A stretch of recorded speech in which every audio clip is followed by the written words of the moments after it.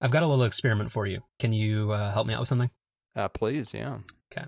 So I had you prep for this before we started, but well, you don't give that away. You gotta make it seem like we're just riffing here. Well, no, just because there's a tiny bit of prep work required. So so basically, you're a Chase banking customer, right?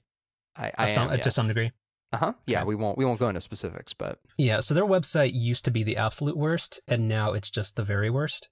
So, and I wanted to like it, but their website still has like so many awful things. Like you can't see more than 3 months of transactions. It's an absolute mess. But there's something in particular I want you to test for me, or help me communicate to some people. Okay. All right, you on board? I am. Okay. So put in your username. God, I don't even know what that is because of 1Password here. Okay. Yep. Got it. Okay. All right. Yeah. So you probably have a good password. Does your password include some upper, some lowercase letters? Yeah, it was a password created by 1Password. Okay. So I want you to copy that password Okay. and then paste it into TextMate. Paste it into TextMate. Okay. Okay. Then Got select all in TextMate. Okay. And then do Control, not Command, Control U. Control U. Mm-hmm. Okay. Okay, what'd that do? So that made all of the letters that were in lowercase uppercase. Okay, so then copy that and paste it into the login form. Oh no. I think I see what you're doing here. Are you kidding me? Okay. Well, wait, So- no, it didn't work for me. It did not work for me. Your username or password doesn't match what we have on file. I think you may have your username then wrong. Because I've verified this multiple times. Well, okay, hold on. Let's try this one more time. Okay. I assume the listeners know what you're doing here too, but we'll just do it one more time here. No, it did not work. That's insane. These have to be case sensitive. No. Now we have to restart this whole damn thing over. Well, no, I think that's useful because maybe you've been hacked or something. No, but it's not though. Okay, damn it. We're gonna hold on. I could see what you were doing there, and I was going to be horrified if that was actually the case. Are you an American Express customer? Yeah. I want you to do the exact same thing with them. Okay. And you don't have to narrate this. You can just try it. Okay. Well, no, I mean, this is what did Dan used to say? This is theater of the mind or something. Radio. Anyway, this is not as fun as watching people use computers in the movies. No, it's not. It's definitely not. I don't know how do I open applications in OS 10 again? There we go. TextMate. All right, so now I've pasted in here, and then it was Control U to make all the lowercase letters uppercase. And then we're going to go ahead and paste that right in here, put my username, and then we'll press the little login button. Oh, yeah, that worked, which means it doesn't work. Okay. So I think something's up with Chase, because I've tried this. So this was inspired by an article or like a Y Combinator thread I was reading about Facebook earlier today. And I tested it with multiple websites. So Chase, Citibank, and American Express all seem to disregard case sensitivity on their passwords. That is insane. And keep in mind that American Express up until like 2012 only allowed you to have an 8-character password. So okay. So slight progress, but okay. So this particular issue, the lack of case sensitivity, that's not acceptable. But what's even worse are particularly it's like financial services that either put some really low limit on the number of characters you can use, or which don't allow you to use any special characters, or like a very limited number of special characters. That have you found this awful thing where certain websites will disallow you from pasting? Yes. That I don't get either. I don't either. No.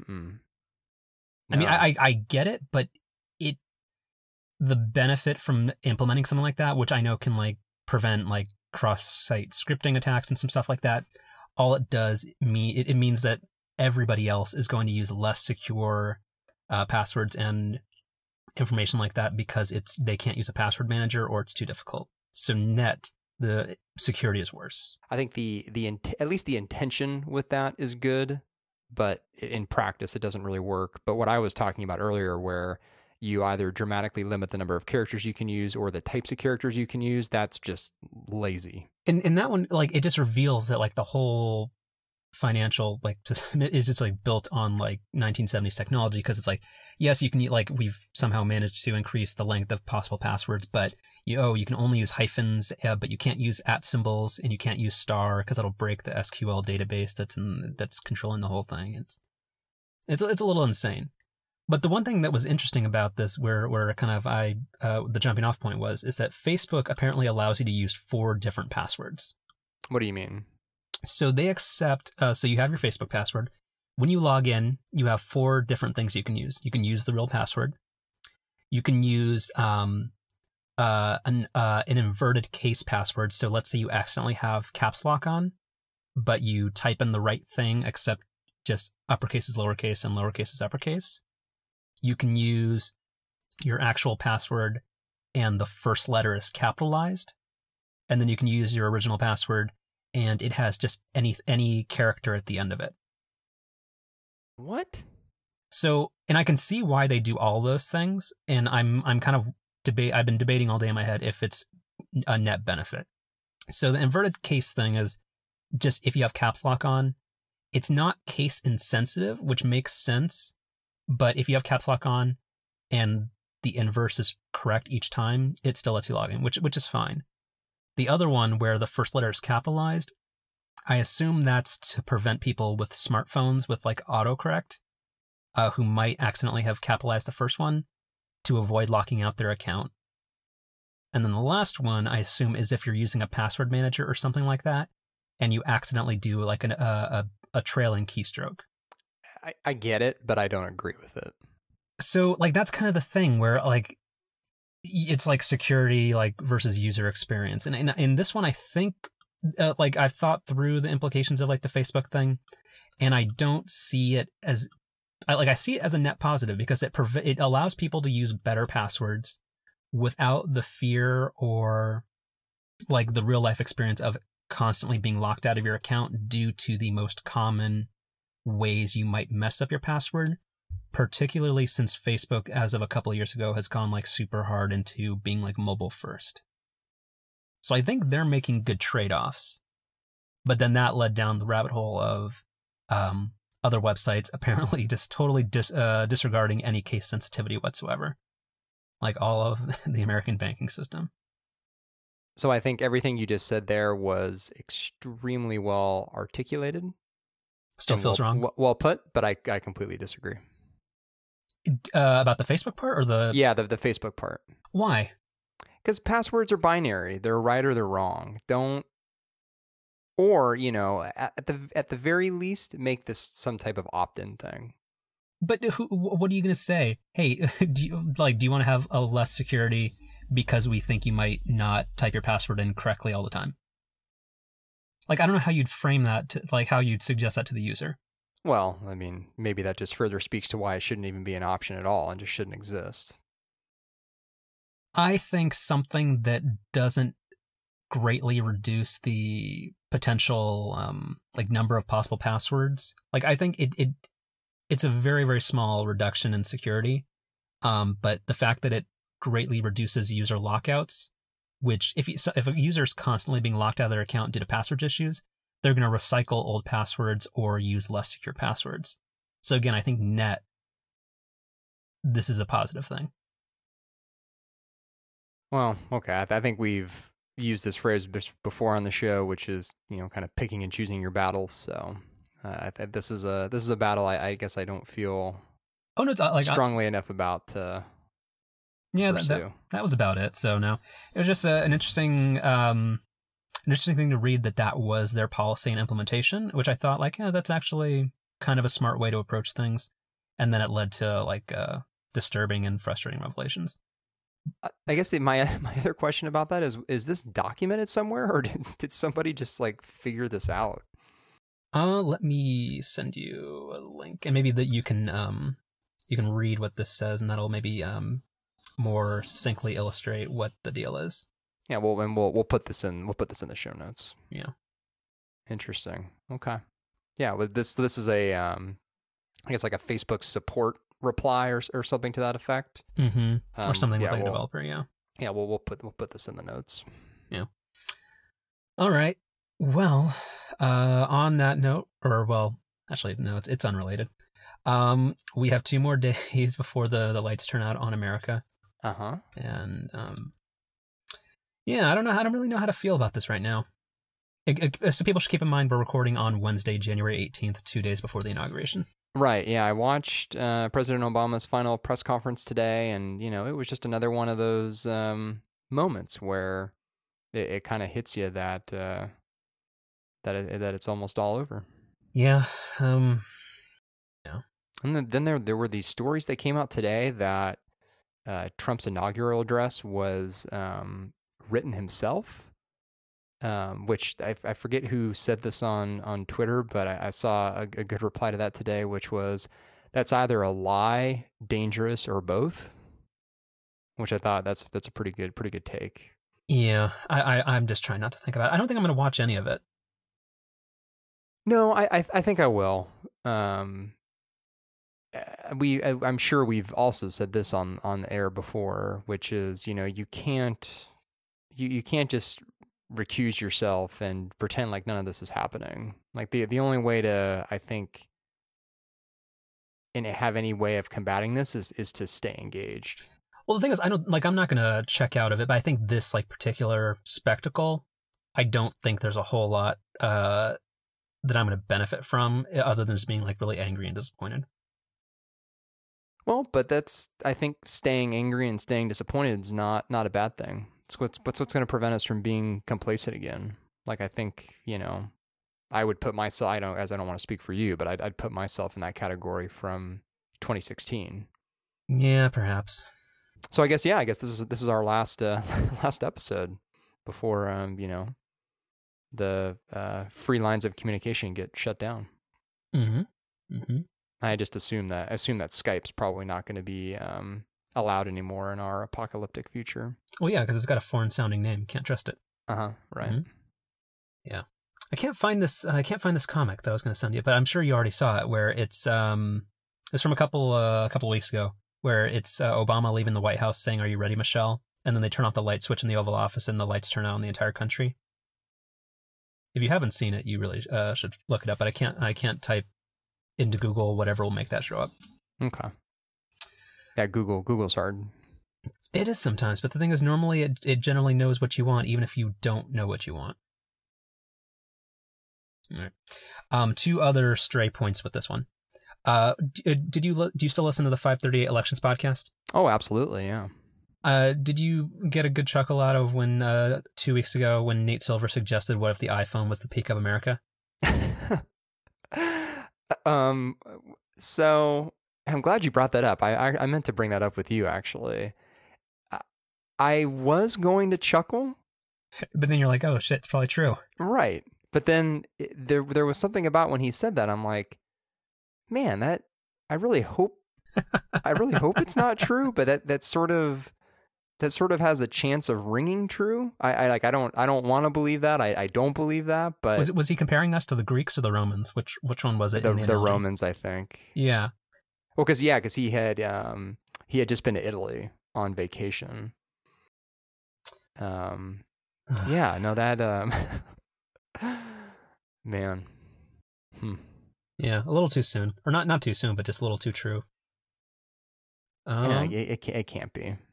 Yeah, and then there was one other thing I'm going to send you. This is the only other politics related thing that I have. That Google, I didn't even know I wanted it. It surfaced it for me. Oh man. Oh man, am I holding the? Is that my rocker?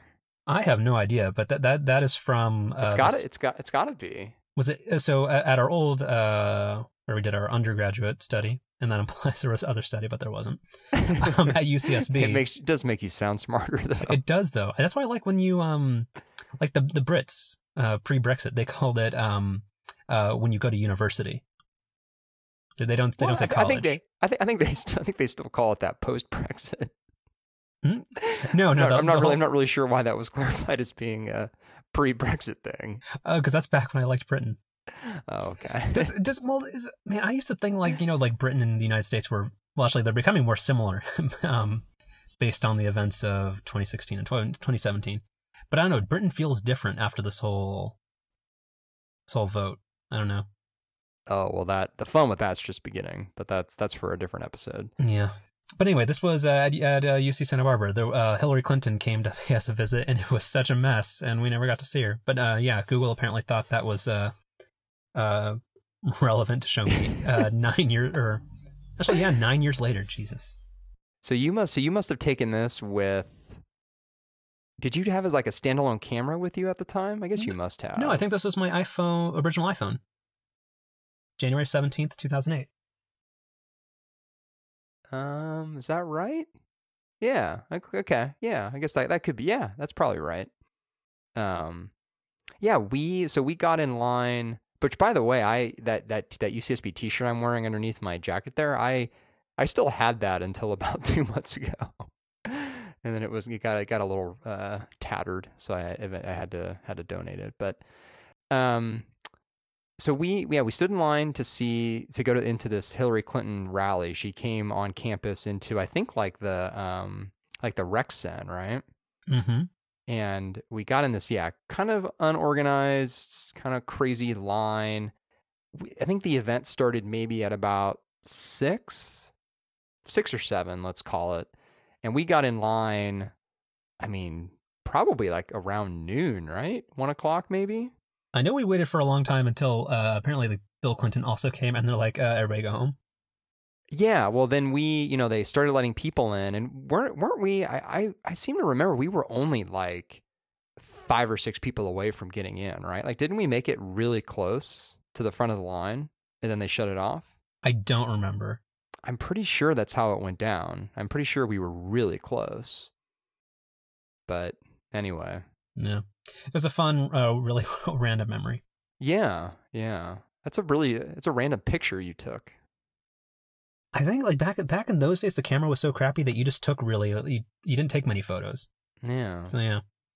On that note, to make this T-word related, do you use Google Photos? No, I don't. You should give it a try. It's pretty good. What does it offer me? Everything. It backs up all your photos. It automatically creates smart albums. It allows you to search for what is it? Mountains and horses? What was the thing from the keynote? I don't remember what the phrase was, but it kind of like catalogs your photos. Yeah, but it uses like machine learning and all that. All those BS buzzwords. So yeah, no, like if I type in corgi into photos.google.com, it'll give me every photo I've ever taken or saved to my camera roll of corgis. So I don't know, it's Which good. That has to be an immense collection. God, I think it's like 600. But like I think I have most of those in my Dropbox. Most of those are probably from, was it CorgiCon? Is that what you've been to? No, those are on Flickr, and I have to go to CorgiCon or Corgi Beach Day again. There's a Southern California one, and I've honestly considered making the trip down there just to... Sure. Yeah. So that's fun. Should we start the show? Oh yeah, did you press record? Are we live? I think in Trump's America, it's always recording. Or it's never recording. Think about that. Actually, no, and on that, well, we're not going to get into the politics, but actually, I'm not sure that was ever not true with Obama anyway, but... Well, yeah, we might get to that. Yeah, well, we'll see. Yeah. All right. So let me ask you a question. You've been requesting a couple of things from me. So let me fire one back at you. Sure. So on a scale of 1 to 10, 10 being the most excited, how unexcited are you about the Los Angeles Chargers? So the Los Angeles Chargers of San Diego, I don't think I care. Well, I don't care because I don't. I love that phrase, by the way. When you put that in the notes here, I got a chuckle out of that. I still call it because I've never liked the Angels. Because they were always like the Me Too team in like 90s Southern California baseball. So I'd like that name change when like just suddenly LA decided, oh, we're just going to annex this team. Yeah, that's stuck with me forever. So yeah, the Los Angeles Chargers of San Diego, I don't care. Actually, no, I actively don't like football because it's it's a 1 hour game that somehow takes 4 hours. So I don't care. So -1. Okay. And also, just LA sports I don't like either. So two strikes against him. So when you grew up, were you just not into sports at all? And then when you came up here, you became a Giants fan, and that's been sort of your first foray into becoming a sports fan? So I've been a Giants fan since most of the 2000s. I was never super. I was never like a watch all the games sports guy, and also with like we weren't a household that was going to subscribe to like Prime Ticket or Extra Innings or whatever the hell the MLB baseball. at bat. Well, no, like back in the 2000s, like before. Oh, is that not what it was before? Whatever the thing was, you had to pay like $150 a year to get more than just local games on cable. Oh, I thought that was still MLB at bat, but but yeah, like we were never that kind of family. So it's whatever was just on like the broadcast networks or whatever got put on Fox Sports West or whatever it was called at the time. So to be honest, like no, I generally I always liked baseball, but I only paid attention to the teams that got big national coverage. It's like like the Jeter era and like just kind of the dynasty era of the Yankees. I didn't love them as a team, but they were fun to watch. I think you're thinking of East Coast baseball, which is the only baseball that matters. It's not, Joe Buck, so I don't want to hear any of this from you. He's probably does. Is there some awful cabinet post that Donald Trump can give Joe Buck so we can complete the circle? Do you you don't listen to Bill Simmons' podcast, do you? Only if it's a guest that I like. If it's like Cousin Sal or like any 9 out of 10 episodes I don't listen to. So Joe Buck was a guest last week. You should listen to it. Joe Buck he's refreshingly honest, and he's very open. This was like the second or third interview I've heard him give, and in each one of them he is very unscripted. I think he's one of those guys who's reached a point in his career where, I mean, unless he does something just absolutely horrible, Fox isn't going to fire him. So I think he feels empowered to just about say anything he wants to when he's in an interview setting. I recommend listening to it. It's pretty good. All right. I'll give it a listen, but my main beef with him is just that he, and actually a lot of sports commentators on the internet, or sorry, on the internet, on broadcast TV, just do not respect West Coast baseball. Well, he doesn't comment on West Coast baseball in particular, but he does comment on how every fan from every team thinks that he hates their team. And his insight into that is pretty good. That's why I think you'll like that episode. And that's the first part of the episode. So if anything, just listen to like the first 10 minutes and then turn it off. Okay. Yeah, and that's not necessarily my feeling. It just feels like I don't know, all televised sports thinks that the Red Sox and the Yankees are all that matter, and that, I don't know. Well, as someone who's gotten more and more into the NHL over the last couple of years, I can tell you that hockey is exactly the same way, where it's seemingly any team like west of the Mississippi doesn't matter at all, and it's all about like the Rangers, the Penguins. My view as like a casual, like as a casual hockey viewer, like extremely casual, it's like that the only team that ever mattered was the Detroit Red Wings. Right. Yeah. All right. Well, anyway, LA deserves whatever they get, so they're being greedy. So I assume this will somehow blow up in their faces. It's just such a weird situation because LA just didn't want these teams, either the Rams or the Chargers, and this is the league coming in and basically just mandating that this happens. But literally nobody in LA was asking for this. Well, but I thought LA desperately wanted some type of football team. No. I mean, the fans there have not wanted a team. There's been zero interest in having a team, let alone two. Is that because LA has they seem to have a very strong college football culture? Is that? I guess that, but I mean, I guess I don't have a ton of insight into what's causing that, but they're just the interest in having an NFL team is just not there in LA. Maybe part of it's probably because, the teams that are already in LA are the teams that people want to stick with, and they don't necessarily even want to make room for an additional team.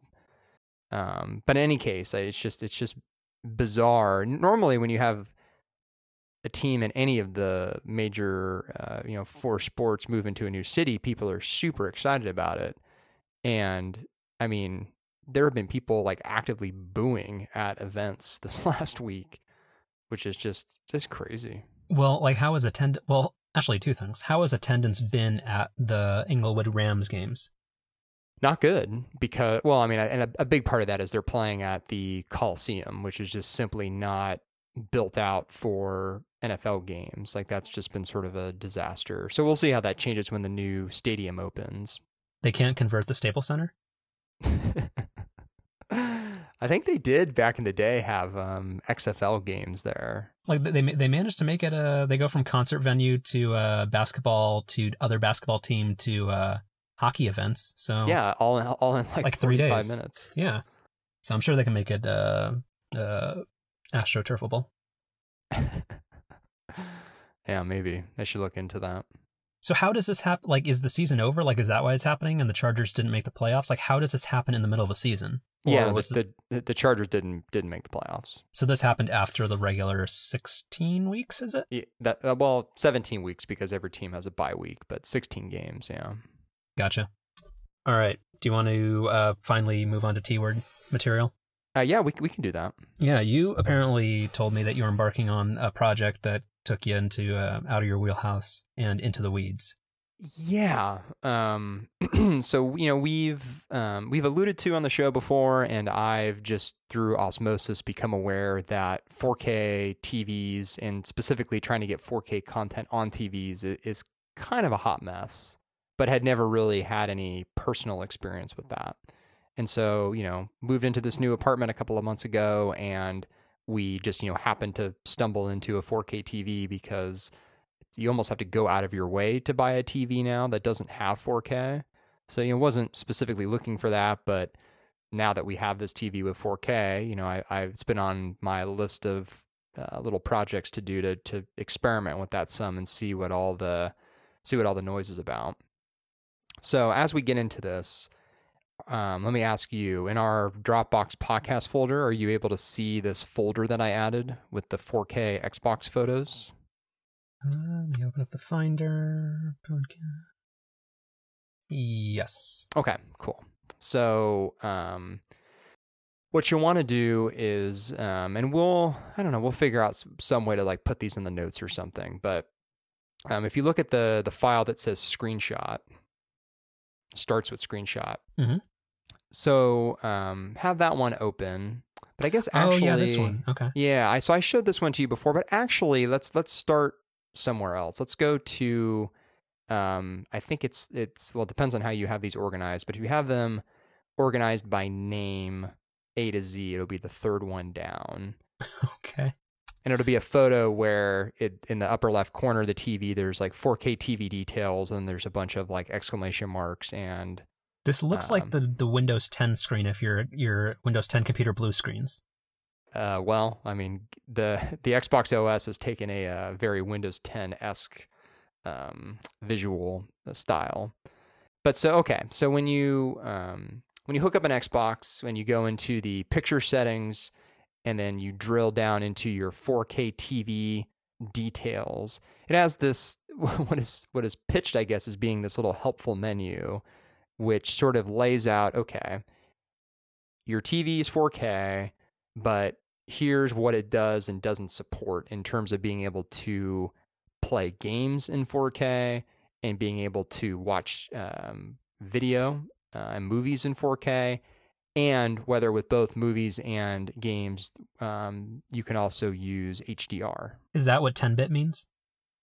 I'm not entirely sure what that means, but we'll get to that. Okay. So I got around to hooking up the Xbox a couple of weeks ago. And, like any reasonable tech nerd would do, I was drilling around in these settings and went into picture settings, I think you have to then go to advanced settings, then 4K TV details. And I was just curious what was going to be in here. And I fully expected it to say like, oh yeah, you've got a 4K TV capable of everything, have at it. So I saw this screen and I thought like, what the hell? Like, I don't have like a super high-end TV or anything, but I figured that you know, it would basically be capable of supporting all of these Xbox One S 4K features. And I knew, like, right on the box of the Samsung, it said that it supported HDR and everything. So I was really surprised by this.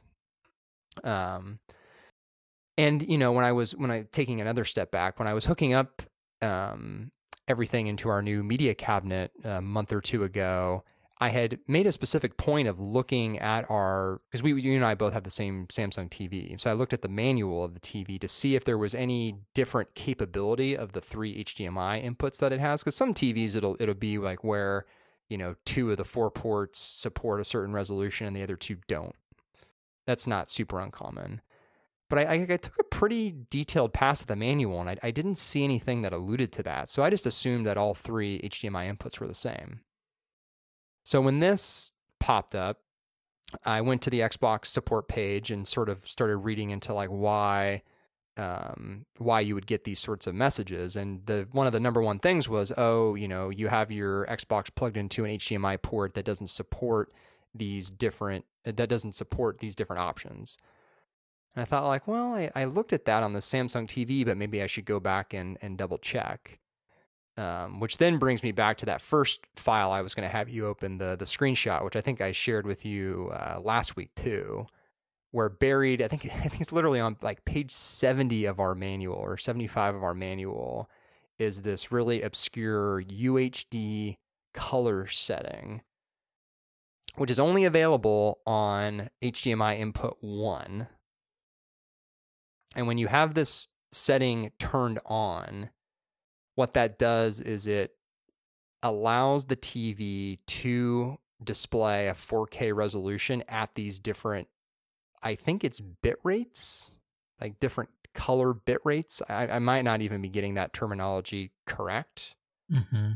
But by having the Xbox plugged into HDMI 1, I think I originally had it plugged into HDMI 3, but by having it plugged into that specific port and then going in and turning on this UHD color setting, which, by the way, not only is that description that I'm showing you like buried in the manual, but then the setting itself is buried all the way into the advanced picture settings of our TV. But after doing those two things, then if you look at another one of these screenshots, I took another picture of that same 4K TV's detail after I did all that, and then got green check boxes across the board, where now the Xbox was saying I could play movies and TV in 4K as well as games, and then I could also do HDR with both. So this was like a 3-day process unpacking this whole thing. And, we've, I would classify ourselves as relatively tech savvy people. So I just can't help but thinking, like, if you're just some, average Joe picking up an Xbox, and I mean, Microsoft sells millions and millions of these things, so there's plenty of those types of people, like, good luck figuring all this out. Like, like I don't know how the average person would just sit there and like figure this stuff out. It's insane. Yeah, sounds right. Like, I'm not trying to be glib. Like that's just, isn't that how all new technology is? Especially something as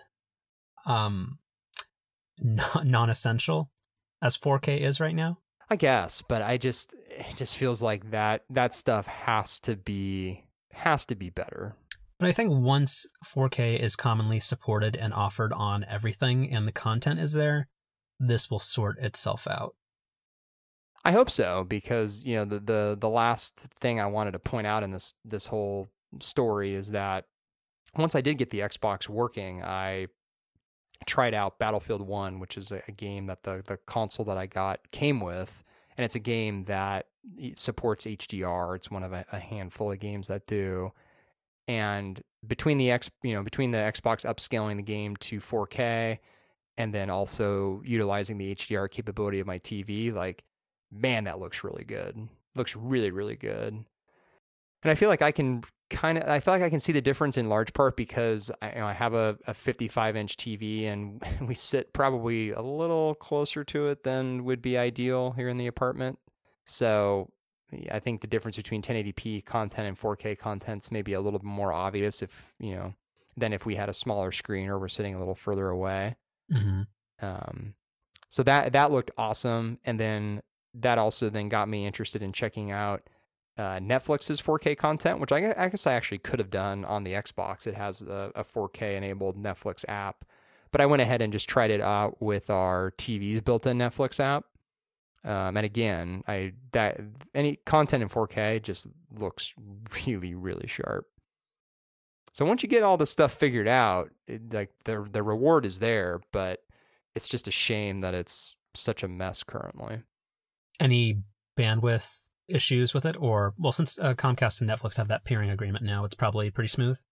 Yeah, no, I didn't have any buffering issues or anything, and I've always been pretty lucky in this apartment building. I've been in a couple of different units, and our Comcast hookup here is pretty strong. So never really had much bandwidth issues.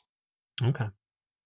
And then to round this out, did you ever, from the manual page, did you ever find out what 444 and 422 things are? I think that is related to the whole like color bitrate thing. Because there's a little chart below that screenshot which alludes to I don't even know if it is it bit rates? Am I even saying that right thing? I think if I look at some of these other screenshots, it's not bit rate, bits but like bits per pixel. Yeah, is what the Xbox says. So that I think that phrase shows up somewhere below that screenshot, which is then that's what made me start thinking like, oh well, maybe it's this UHD color setting that is related to this Xbox thing. But I guess the other thing I'd be curious to know too is why that UHD color setting just isn't on by default. Like what harm is it doing or like what benefit is there to having it off?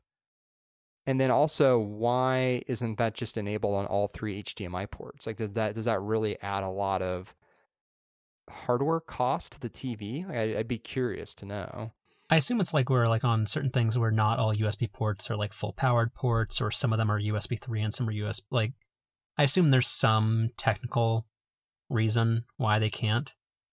Like, I think that's why like even on the new MacBook Pros, like you can only power a 4 or 5K display off of certain Thunderbolt ports. Like depending on which side they are. Like I could be completely wrong, but I think there are like some technical limitations as to why.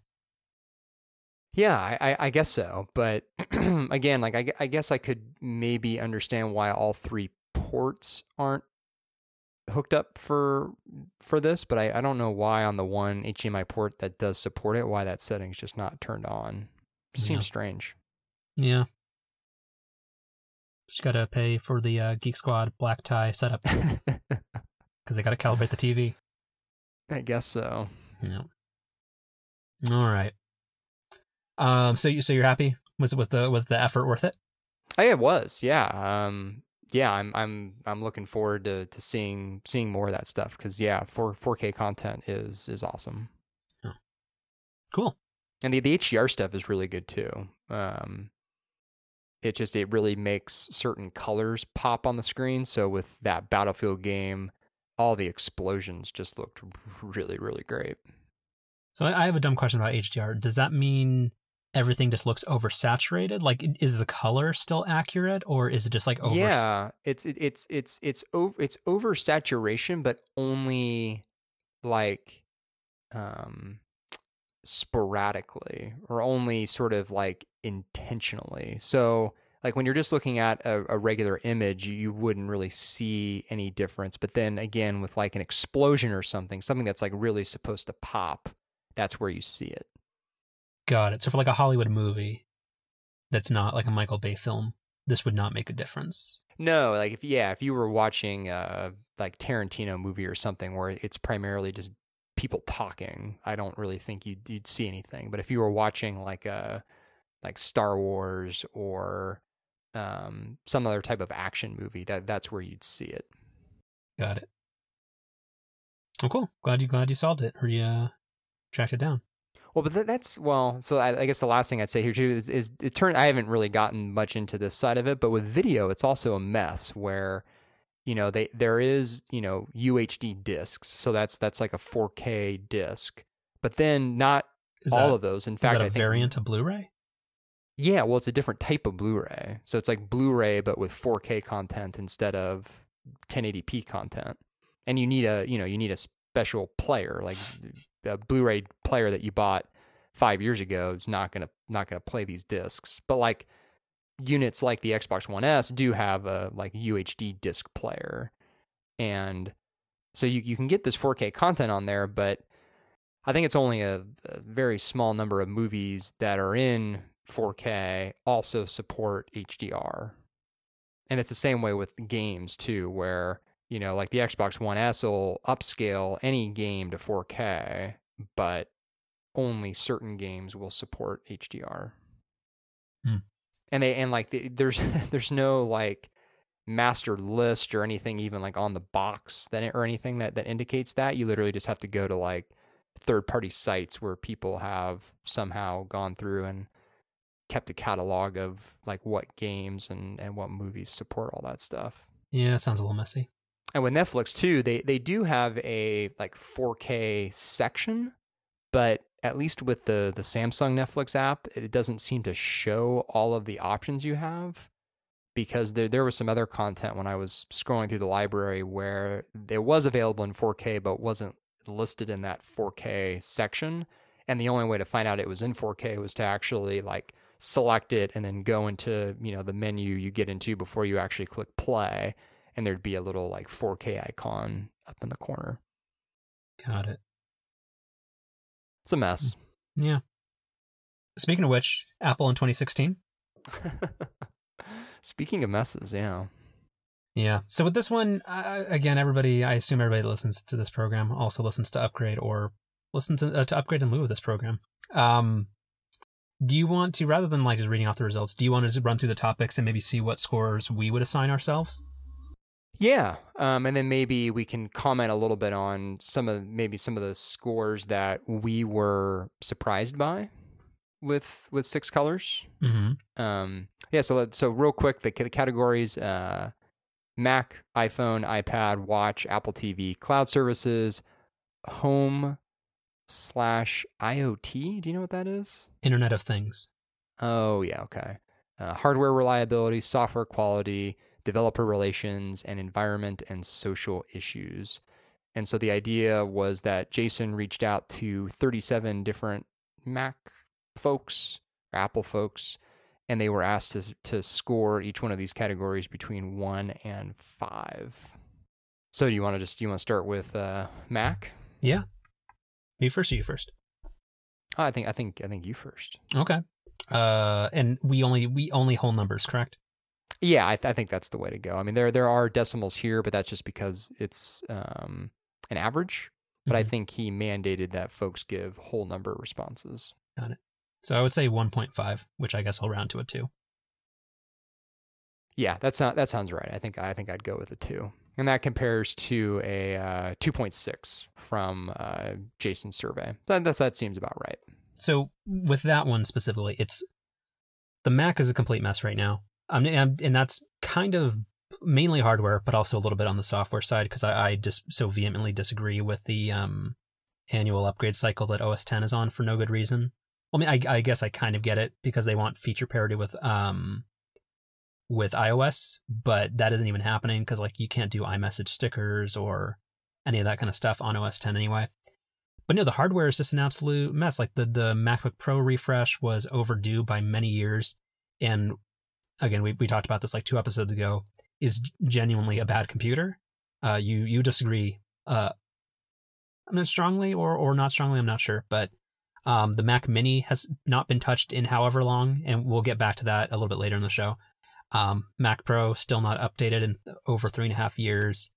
It's just, I'm not sure what they're doing with the Mac. Yeah, 2016 was by any standard not a good year for the Mac. I'm not quite as pessimistic as a lot of people are, which I think should have been clear from an episode or 2 ago where we got into the Mac stuff. But But even if you don't think the Mac is in as bad a shape as some people say it is, again, I don't think you can make an argument for anything other than 2016 being a down year for the Mac. Yeah. And your score was 3 or 2? 2. Yeah, okay. I agree with your 2. All right. iPhone. 3. Yeah, so the score here on 6 Colors is 4. And this, I think, of any of the categories is the one that I disagree with the most. I'd be sort of stuck between a 2 and a 3, but I guess I'd round up to a 3, although wouldn't really be super happy about it. I mean, the iPhone 7 is just, it's disappointing in a couple of key ways. You know, it's the same form factor for the 3rd year in a row now.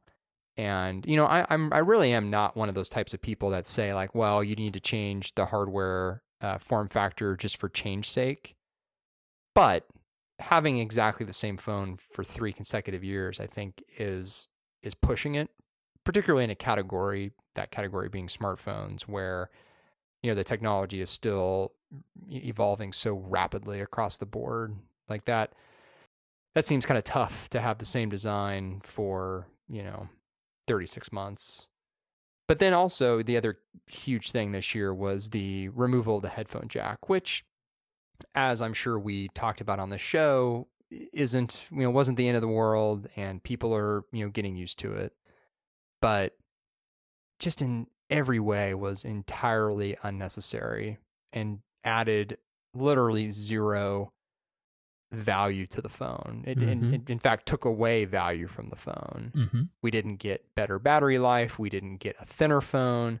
We didn't get anything. And just to add insult to injury, Apple's supposed solution to that, these AirPods, have basically been MIA because they were delayed, and then, you know, ever since they've been released, you can't find them anywhere. So that whole thing has just been a mess. It was a bad year for the iPhone. I agree. I wouldn't say it was I wouldn't say go so far as to say it was a bad year, but I think the iPhone 7 was the iPhone 6 SS. And that's, I think, the problem. And not that it has to be a revolutionary redesign, like you said, but the changes that they made almost all made a worse product. The headphone jack removal, I know, is happening eventually. But the thing is that, like, this year it happened completely without purpose. Because the hardware design did not change, and the waterproofing or whatever they added to it, like, removing the headphone jack is not required for that to happen. Other phone manufacturers have shown that. So, like, whether they think they were priming people to be on board for that change down the road or whatever, like, it just didn't work out. Like, the home button on the new iPhone 7 is decidedly worse in every single way. I wanted to like it for a little bit, but nope, I hate it. I hate it so much. Like, the double click and gestures, like, don't work for me. It's difficult to feel around for. Sometimes it just doesn't respond. Like, it's a worse product. And also, just like the 7 Plus, like the camera thing, I don't know. I feel like they should have waited until they could put it on both. Huh. Yeah, I haven't heard that take before, but, well, that's more of a selfish thing, but yeah. No, I think that makes sense. Because, like, does this mean we're going to live in a world for the next, like, 10 years where only the gigantic phone gets the good features? Just because, I mean, technically that is kind of how it works. Like, if you have more physical space, you're going to be able to do your experimental technology or that new stuff that you can't miniaturize yet. So, like, that, if that's the strategy they want to take, I mean, that's where it'll be. But does Apple continue to only offer the latest features to a certain segment of their audience, where they either have to make the decision that they settle for a phone that they don't actually like the dimensions of, or they get stuck with, like, a second-class phone? Well, I don't know about 10 years, but rumors are, I think, so far that this year's phone is going to be the same way, where the bigger phone is going to get the same, better camera, and then the smaller phone will get the lesser camera. All right. iPad. I guess I'm exactly the same spot as with the iPhone, where I'd probably waver between a 2 and a 3 and would kind of reluctantly round up to a 3.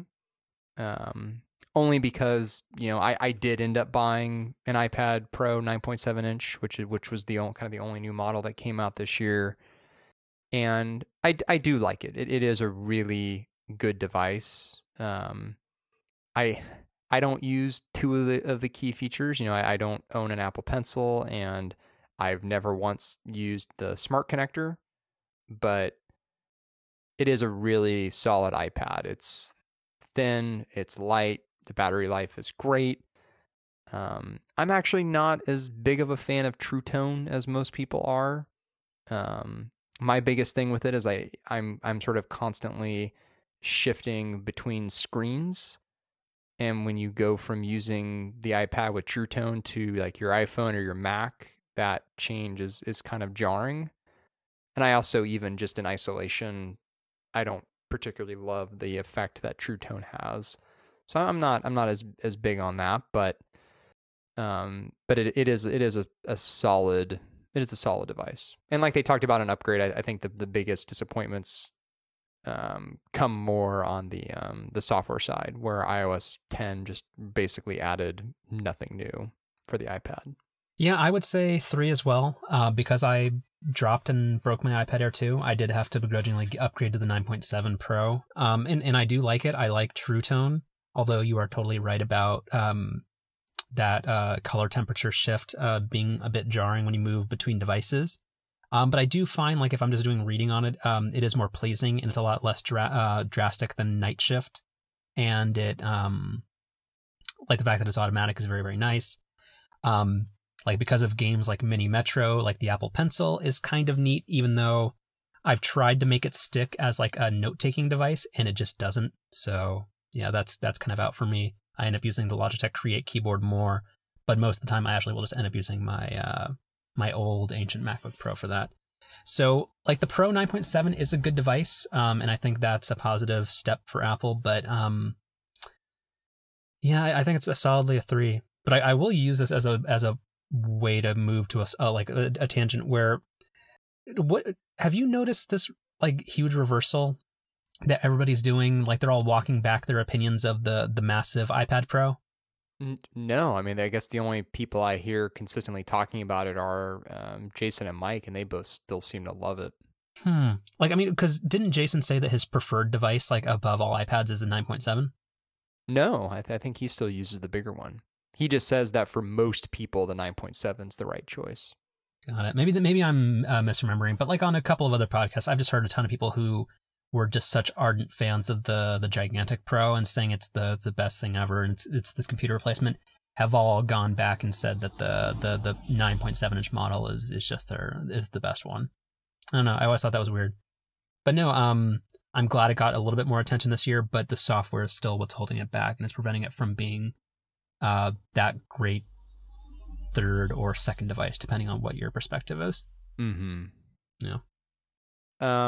Okay, so we're running a little long with these, so we'll start. I think some of these other categories will be a little quicker, but it's the watch, 6 colors, 3.7. I guess we should say with the iPad, 3.4. Watch, 3.7.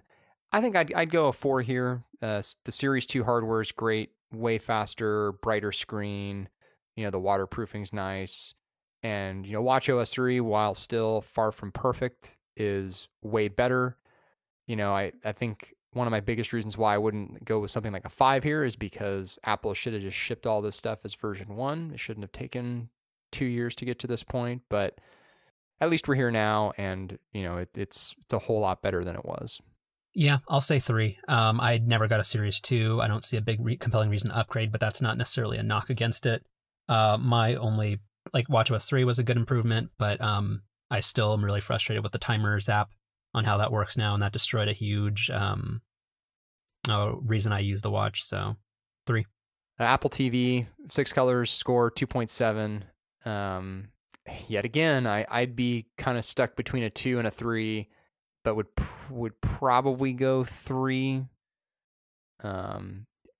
In large part because, the current Apple TV still is such a big improvement over what we originally had, but is far, far from perfect and didn't really get a whole lot new this year. And the little bit of new that it did get, which was mostly the single sign-in stuff, doesn't even work for people like you and me. Yeah. So kind of a middling year for the Apple TV. Yeah. I'm going to say 1. Ooh. Yikes. Because I've been using it a lot. It's not good. The remote is not good. Most of the apps are not good. Like very few people are actually making apps for it. It's overpriced. It 1. Okay. No, that's I wouldn't argue with you on it. Yeah, and that one hurts a lot. Cloud services. Yeah, cloud services. So 3.1 on 6 colors. I think a 3 is fair. I don't remember if it was Mike or Jason. I think it was Mike who sort of had the take of, I don't really use Apple's cloud services a lot, so it's hard to have a strong feeling one way or the other.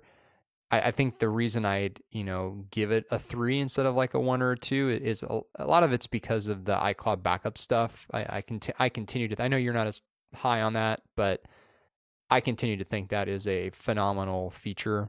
The fact that my iPhone just backed itself up to the cloud every night without me having to think about it is really great. And yet again, the iCloud transfer process to my new iPhone went over without a hitch this year. So, I don't really use iCloud for much else other than that. So it's hard to go the other direction with like a 4 or 5. So I think a 3 is about right. Okay. And then clarifying question on this is, does Apple ID fall under cloud services or no? I mean, I guess so, but in what way? I want to know if I can include the negativity against two-factor authentication and two-step verification. Yeah, I think that would go here. Yeah. Okay, then that drags it down to a 3. Okay. Because I have no issues with it. iCloud Photo Library has been pretty flawless for me. iTunes Match, I'm still a subscriber of that. It seems to work just fine. Actually, no, sorry, I knocked this down to a 2. iTunes Match seems to keep trying to make me buy music I already own. So no, that's a knock for it. Isn't Match just included in Apple Music now? Well, I don't subscribe to Apple Music because I'm a Spotify guy. Got it. Yeah.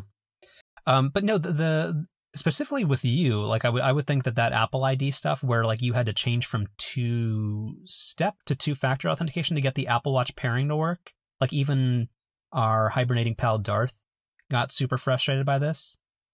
Like that's just weird. And like a lot of Apple ID security management is super messy. So yeah, 2. Yeah, it is weird, but I was able to make that switch without any problem. Yeah. Granted, I had to go to like a third-party website for the instructions on how to do it, which like, it's just there shouldn't be instructions. Yeah, that's the thing. It's messy, and for the most valuable company in the world that has so many users, it's got to be cleaner. Yeah, no, I don't disagree. All right, HomeKit. I think this is my turn to go 1. Mm-hmm.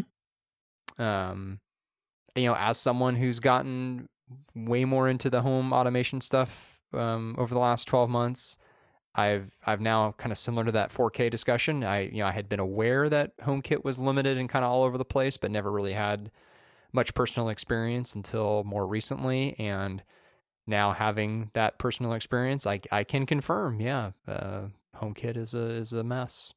It has limited hardware capability or limited hardware compatibility rather. The built-in home app is pretty meh in iOS 10. Mm-hmm. I mean, the bottom line is with home automation stuff, you're better off just using third-party apps, and with the hardware stuff, not even worrying if it's HomeKit compatible or not.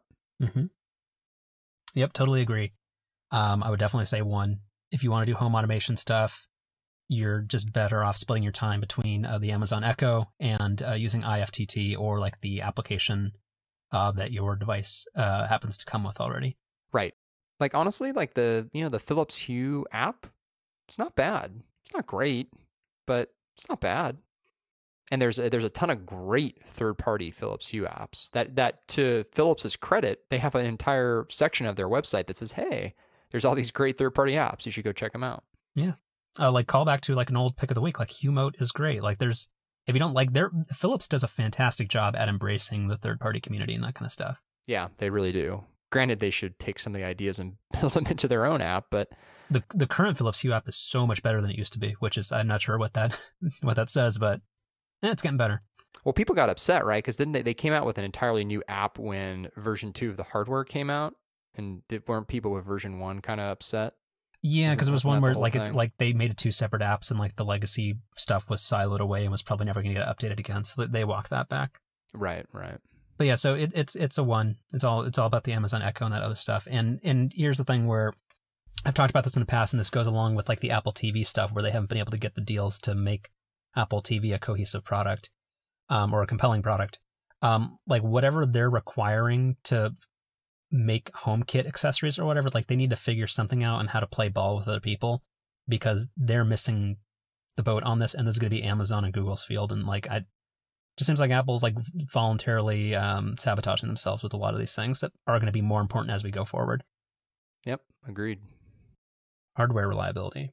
So I'm going. This is a 4.1 on 6 colors. I'm going way the other direction. I'm going a 2. Mostly just because of my personal experience this year. This was the first ever defective iPhone I had out of the box with that weird yellowish screen that I had to swap out the phone for. I thought you said that you verified that it, like on the store demos, that they were like that too. No, they weren't. That's how I knew mine was kind of weird. Got it. Okay. So that was kind of a whole thing, and then as I shared on the program a few weeks ago, I have a huge scratch on my iPhone 7, which is just slowly killing me. That's not a reliability complaint. I mean, I feel like Apple touts the durability of the screen enough to fault them for when something like this happens, especially as somebody who's as careful with their phone as I am. But you go caseless, so I think that speaks to but a case wouldn't help with the front glass. It would have created okay. I won't. Yeah, we'll let that go. Like if it created like a raised like lip around the screen, maybe you set it flat on a table and it's scratched against something on the table, that wouldn't happen. But maybe. But again, if you have a 7 Plus, you can't make that thing any bigger. Yeah. Hardware reliability, I would say a 3. I mean, whatever. I've had no issues, but the again, we covered a couple weeks ago, the screen on my 13-inch 2013 Retina Mac Pro is delaminating itself, and it's getting worse by the day. And I assume when I take it to the Apple Store, they're going to tell me to go kick rocks. So, yeah, 3. Yeah. Software reliability, I think I'd go 4 here. Or so I guess it's software quality is the phrase both here. Yeah, I think a 4. I think across the board, iCloud, well, I guess that's more on the cloud services part. I say iCloud's been more reliable, but I guess I'd put that somewhat in the software quality too, where the implementation within iOS and macOS has been solid. And, another year goes by where I don't really have any macOS crashes, very few iOS and watchOS crashes. Not really a ton of new exciting features, but what's there is pretty fully baked. I would say 3. There's just a lot of things that still seem rough around the edges, particularly with iOS. I still randomly throughout the week will get little pop-ups saying enter your Apple ID password with no context as to why it's being asked. And until that goes away, like that seems like a big issue that's going to cause people to get scammed and phished in the future. Yeah, I don't know. Like iOS still seems like for up until the 0.1 release, it's always a little rough. There weren't any show-stopping bugs with iOS 10, but it's still, yeah, I'd say average. I'd say 3. Yeah, there was a period of time where I was getting that same pop-up that would ask for my password a bunch, but I haven't seen that in a while. So I look forward to that starting to pop up again tomorrow. Yep. Dev relations. I mean, as a non-developer and as someone who doesn't really have any friends or family that are developers, I can't really say I have a strong opinion one way or the other here. So I guess I'd go with a 3. Yeah, I would say 4, only because what does affect us as a user, app review times. Whoever is managing the App Store, I think it's Schiller, I guess just threw many more humans at the problem, and now apps don't stay in review for 2 weeks. They generally get a turnaround time of like 2 days now. So I think as a user, that helps us. Yeah, that's a good point. And then this category, environmental and social issues. I mean, yeah, I think a 4 here is or even even a 5 I think is warranted here. Apple's one of the few companies that seems to go out of their way to really put a big focus on this stuff, and it's really not in their personal financial interests in a lot of ways to be as focused as they are, but to their credit, that doesn't deter them. So I think giving them more credit, giving them credit where credit's due here makes sense. Yeah, I would say a 5. I mean, for a company that makes devices that are probably destined for a landfill, like in 5 years, I think they've done a lot to kind of offset that. Like they're making fairly reliable devices. They have a buyback program so that they can resell them in secondary markets. So again, it's less likely to go into a landfill. They made that. I'm not sure how many devices this actually affects, but they made that really cool iPhone disassembly robot. That was pretty neat.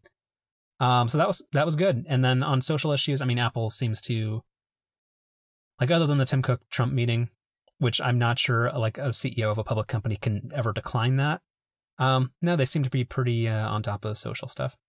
Well, and in Apple, held their ground with the FBI. Yes, thing last year, which I think they deserve a lot of credit for. Mm-hmm. So yeah, I think a 5's the right answer here. Yeah. So I mean, just kind of recapping, like the Mac seemed like the big loser this year, or the loser in terms of Apple's attention. And then everything else was just kind of meh. I think probably the biggest letdown in terms of like just hopefulness of what had been better this year is Apple TV. We'll see what 2017 brings. Yep. All right, we're running long. So tell me what happened with the Nintendo Switch. Yeah. So Apple, Nintendo had unveiled the Switch. I guess this was back in October. I want to say they came out with just like a little brief 5-minute video of kind of like a concept video of what it was going to be. And it was, to remind folks, it was largely in line with what people were expecting. It was sort of this hybrid home console that you would hook up to your TV, but then also a portable kind of tablet / 3DS type thing that you could also take on the go. Because, Nintendo's always had kind of at least 2 different hardware platforms at all times, where they've had a home console focused piece of hardware, and then they've also had a handheld. So the Switch was supposed to like bring these 2 worlds together. And so, Nintendo had their big kind of full unveiling this week, where they went into a lot of details about release date, March 3rd, price, $300, what you get with that $300, which we'll get into in a minute, and then all of the accessories and games that are be coming out either at launch or shortly thereafter. So, for sure, $300, you get the Nintendo Switch itself, which is a kind of like an iPad mini sort of looking device, where it's I think a similar size screen as an iPad mini, maybe a little bit smaller. Is a touch screen. By all accounts, seems to be a fairly nice looking screen. It's like a 720p resolution display. And then the way this works is you've got I'm not making this up, they're called Joy-Cons, which kind of attached to the side of the Switch. There's like this little rail system, and those are your controllers. So you've got like a little joystick on each side of the screen when you've got the left and the right Joy-Con hooked into the screen. So you can, when you're playing portably, you can have it hooked to the screen, or there's a little kickstand on the back of the Switch where you can have the display hooked up on a desk, and then you can be holding these Joy-Cons detached from the unit. So you'll get those. You'll get the base that the Switch plugs into when you want to have it connected to your TV. You'll get a little kind of just plastic device that connects the 2 Joy-Cons together, so that when you're playing at home, you can use the 2 Joy-Cons together essentially just as like a traditional controller. They also the Joy-Cons come with wrist straps, which also have slightly bigger buttons that overlay the existing buttons on the controller, and then of course like the power adapter and HDMI cable. So not a ton of surprise with any of the hardware stuff. I think the price was largely in line with what people were expecting, and the controllers are pretty consistent with that teaser video they put out last year. Um, I think that the biggest takeaway, I think that's all the details you need to go into. There's a lot more, but the big takeaway seems to be that, the Switch's entire premise is sort of centered around this idea of consolidating Nintendo's home and portable ecosystems so that all of their developers, all of their studios would be focusing just on this one platform. But the problem, much like what we've talked about ad nauseum with things like the Surface, which, this idea of trying to bring two very disparate worlds together into one device, or two very different use cases into one device, you kind of end up with something that's just like not great at anything. Well, so two questions. So is this mainly a console then portable game as an afterthought, or portable first then console? It seems to be the former, where as a portable device, it's just not very good. It's too big. The battery life is pretty bad. It's anywhere from 2 to 6 hours. And then Nintendo cited that with a game like Zelda, it's going to be about 3 hours. So as a handheld device, it doesn't really seem like a 3DS replacement. And what's the game format? Is it like digital download to get games on it, or is there actually a spinning disc or something in this? So they'll be I think pushing downloads, but they'll also be cartridges. So no more optical disc, but cartridges. Yeah. Interesting. And then the other part is this. So are they going all in on this? Is this their new strategy, and it's replacing both the console and the their whatever their mobile thing is? I think the 3S or the 3DS. That's the thing, is people's initial reaction, stepping out of this event was like, I don't really think this thing is a great portable device. And sure enough, Nintendo gave quotes after the fact saying like, oh no, we think the 3DS can live side by side with the Switch, and we fully intend on supporting both platforms. Which you're just like, again, what could really make the Switch a killer device is if you're, well, let's pause. So I think the thing with Nintendo over the last 5-6 years in particular has been, they're really, really, really good at making Nintendo games. They're really good at making Mario. They're really good at making Zelda. They're good at Mario Kart. They're good at Kirby. They're Yoshi. They're good at all these first party characters and titles. Every one of those games that comes out just about is fantastic. And the machines that they've built to run these games are pretty solid. But I think one of the things that's really kind of held them back is they've had these two disparate platforms that sort of splits their resources and attention. And so the promise of bringing those two platforms into the same thing and really focusing Nintendo's energy on what they're best at, which is, putting out these first party games, was really exciting. And so the fact that they're kind of half-assing that is, I think, disappointing. And I think it's really going to hold back the Switch from being as good as it otherwise could be. Because then the other thing too, in addition to the portable piece not necessarily being where it needs to be, is, we didn't really get into this, but the Joy-Cons, they've got a bunch of motion sensing stuff and infrared and all this other kind of Wii-like functionality, which that ship has kind of sailed. I feel like that phase has kind of come and gone. So it feels like Nintendo's kind of still trying to recapture that magic of the Wii, which just, it's not 2007 anymore. That's just not going to happen. Aren't they just trying to cover their bases and try to have something in there for casual gamers if the market pivots? But I know casual gamers aren't interested in motion controls anymore. That's not where the market's gone. If anything, if the casual market is what Nintendo is focused on, they should be focused on the mobile experience. That's where the casual consumer's going. Well, I assume that's why they're they're paying attention to iOS, and they're doing that Mario Run game and stuff like that.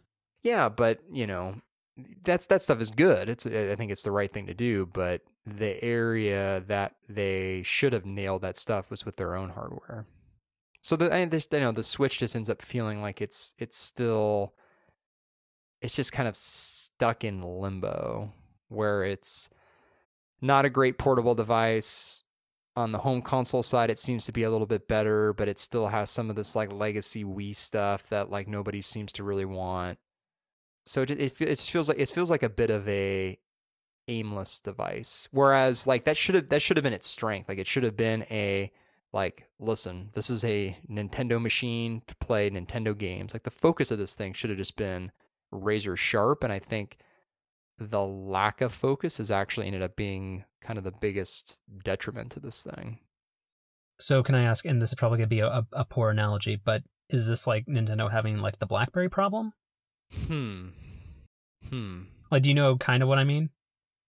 Kind of. Like where they have their own strengths, but they're also just trying to throw everything at the wall to see what sticks because they just can't decide what they want to be. Yeah, I mean, I guess so. I guess the thing that came to my mind which is what I mentioned kind of at the top, which I see this as being more of like I guess we'll call it the Microsoft problem, where Microsoft still thinks that they can come out with these single pieces of hardware that just is like the best of everything. And again, as we've talked about over and over again on the show, that's just a false premise. You just can't do that. The needs and features of, in this case, a home console and a portable console are just so different. So there's no way you can have the best of both worlds in a single device. Yeah, it's a bummer. I think everybody wants Nintendo to succeed, but it seems like it's going to be challenging. I mean, we'll see. I mean, people seemed really positive about the software side. I mean, people really liked Zelda, which is going to be out at launch. They really liked the new Mario game, which is going to be out this holiday season. So, we'll see.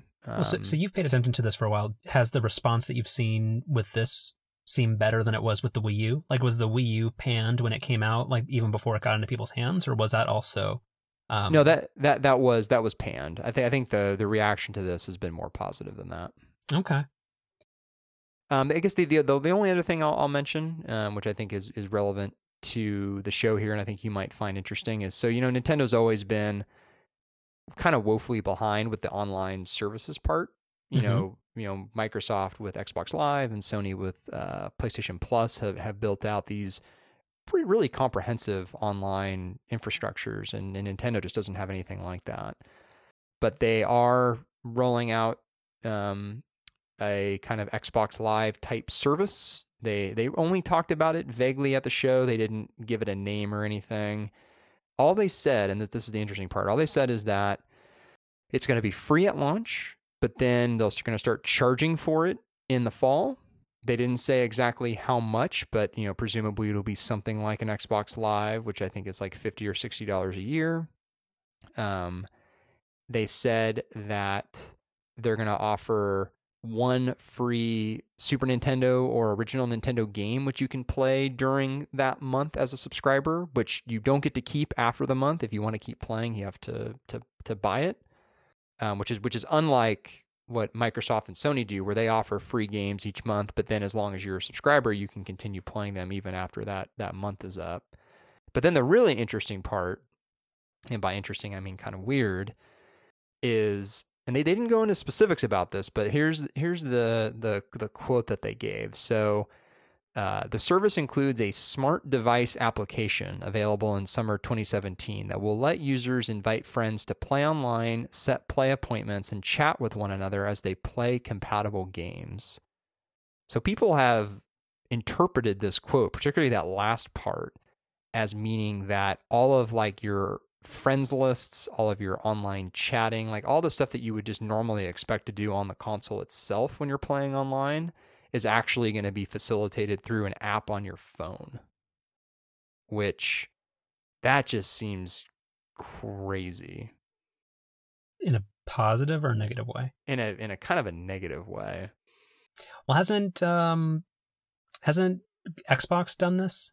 Like, didn't they have Xbox Glass or something? Wasn't that a thing? So both Microsoft and Sony have like companion apps that you can use with your Xbox or with your PlayStation, but they're not like the sole way to really do anything. Again, they're just sort of complementary. Got it. So what you're saying there's literally zero interface on the Switch to do any of this. It's only you have to have a phone with you. Well, we don't know. I mean, that's what people are trying to pick apart with this quote. So, yeah. But if that ends up being the case, then, yeah, that's weird. Well, it looks like since we're running long, it looks like the Geek Squad gets another week of reprieve before we talk about that. Yeah, I think that's it before picks of the week. Yeah, I think so. I think we've got a couple of stories that are also kind of related to that Geek Squad story, which is super, super interesting. That I think we do need to talk about on the show, but maybe that'll be good to go over next week. Yeah, and then we'll get some. Probably not next week, but in the coming weeks. I ordered an Eero, so we'll see how that goes. Yeah. I have so many questions about that. Mm-hmm. Yeah, I'm finding a way to make it complicated. That's what I do in life. You're finding a way to eliminate its number one feature. Mm-hmm. Mm-hmm. Mm-hmm. Good for you. Well, no, its number one feature is the mesh networking, right? Yeah. Okay. Do you think the product is more about simplicity or about the just like what it does? That's a fair question. It's pretty 50-50 between ease of use and performance. Got it. All right. Well, to have respect for the listeners' time, let's do picks of the week. Yeah. Okay. So me first. You? Yeah. Okay. I don't think I've picked this before on the program. Apologies if it is a duplicate, but I don't think I've picked it before. But it's the Economist Espresso. I think you've used this. Have I picked this? I think so, but no, it's a fantastic pick. Okay, especially in these troubled times. That's sort of what prompted me to bring it up. So if it's a repick or a new pick, whatever the case is, it's just a really great, concise way to start the day. I think obviously the full version of The Economist, I don't think anybody would describe as being brief. But the Economist Espresso is great, where everything is no more than about 2 paragraphs long, and it really does sort of hit on the top stories of the day. And even though it is as concise as it is, you still do get some of that biting commentary that you come to expect from them. And what is the monthly cost for that? So I mean, I just get it as part of my annual subscription to, the full version of The Economist. I don't know what, if anything, you can do for like individual pricing if you just wanted espresso. I'm not sure about that. The Economist online for a year? I think it's about $130 per year. Okay. Something like that. Oh, cool. Yeah, no, it's a great app. It's well made. It's and there is a limited free version that you can get. I think you can read like 2 of like the 6 things that they give you each day. So it's worth. There's no risk in trying it out.